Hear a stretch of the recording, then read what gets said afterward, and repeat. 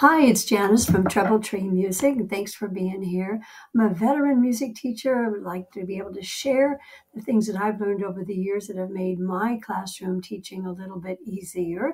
One of the things that I was in charge of a lot in my programs, where I've taught, is getting the dates on the calendar, arranging for buses, making sure the facilities are reserved. Now, maybe you're at a school that somebody else takes care of that, but a lot of times as music teachers, we're in charge of kind of putting that all together. So I've put together a spreadsheet, a Google Sheets where you can document and put in the things that are coming up over the year. I put all of my concerts in there. I meet with my teachers and get those on the calendar. A lot of times we'll have performing groups come in, and I like to coordinate that and make sure that all the equipment is set up. I like to also, I sometimes not like to, but sometimes I've had to do the bus request and make sure that the bus is followed up there.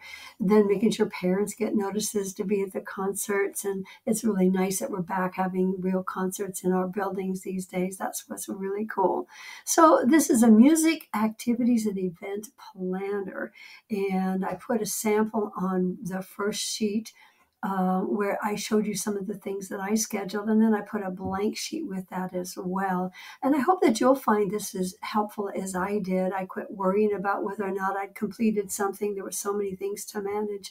I used it on my Google Drive, and it's once in a while I would plan. I'd go ahead and print it, and then I'd have it there as well. Again, I hope this is something that you will find helpful, whatever way you're planning. Why don't you share it with me? I think any way we can help each other is great. Have a great musical day.